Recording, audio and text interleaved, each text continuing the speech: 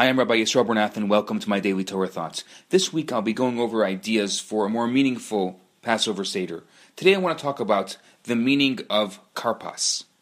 If you look at the Seder ritual, you'll see number 3 on your list of 15 things that we do at the Seder is karpas. The karpas is the first food that we eat at the Seder. It comes right at the beginning of the evening, and without it we can't really even start the Seder. The Haggadah says, take a vegetable and dip it in salt water. Make the blessing, blessed are you God, creator of the fruit of the ground, and eat it. And any vegetable can be used as karpas as long as it fits the following 2 criteria. Number 1, it must be a fruit of the ground as opposed to a fruit of the tree. And number 2, it must not be a bitter herb, such as those that we eat later in the Seder, like the horseradish. I think if we understand the inner meaning of these 2 requirements, we'll really get an idea of the secret of the karpas. A tree is a plant that remains standing year after year.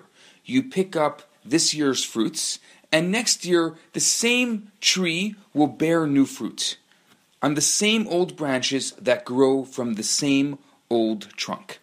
It's not the same with vegetables. When you pick potatoes, when you pick celery or onions, that stalk is gone forever. The next vegetable will have to grow from the ground. Another entirely new stalk has to grow from the roots.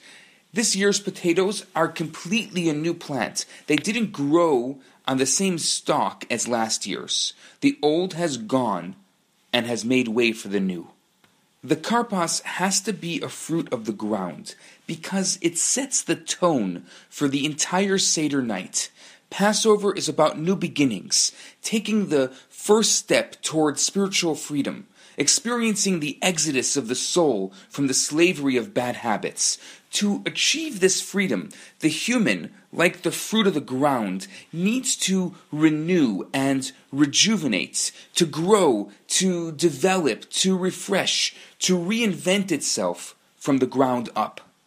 The very first man, his name was Adam, because he too was created from the dust of the ground.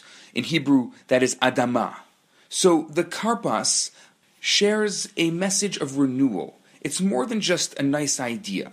It's an integral part of the human being. We too have the power of self-reinvention. We are not stuck in the self of our past. We are not bound by our previous mistakes or past failures. We can start again. We just need a bit of vegetable therapy.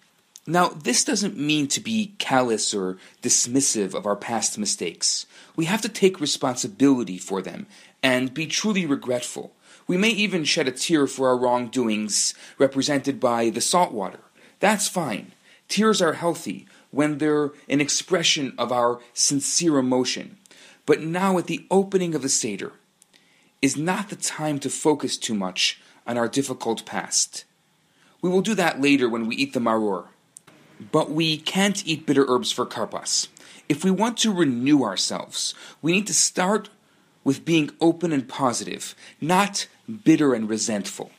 And so we sit at the Seder. We read the same Haggadah as last year. We sing the same songs in the same off-tune way. We eat the same matzah. But before we do that, we eat the karpas, to remind us that while things may seem the same, they actually aren't. This year at the Seder, we're opening a fresh chapter. We're turning a new page. It's a new reading of the Haggadah from today's perspective, not last year's. So let the story of freedom speak to you this year with freshness and originality. Like never before, let this Seder night be the launching pad for a new you. I'm Rabbi Yisrael Bernath. Have a great day. Hi, Rabbi Bernath here. I have some great news for you.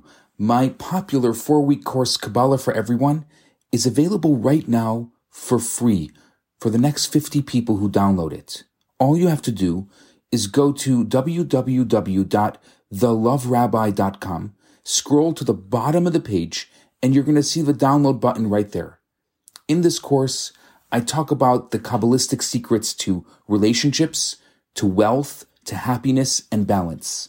This special offer has been dedicated in loving memory of Ellie Dorfman. I look forward to hearing from you and hope you enjoy the course. Now on to today's episode.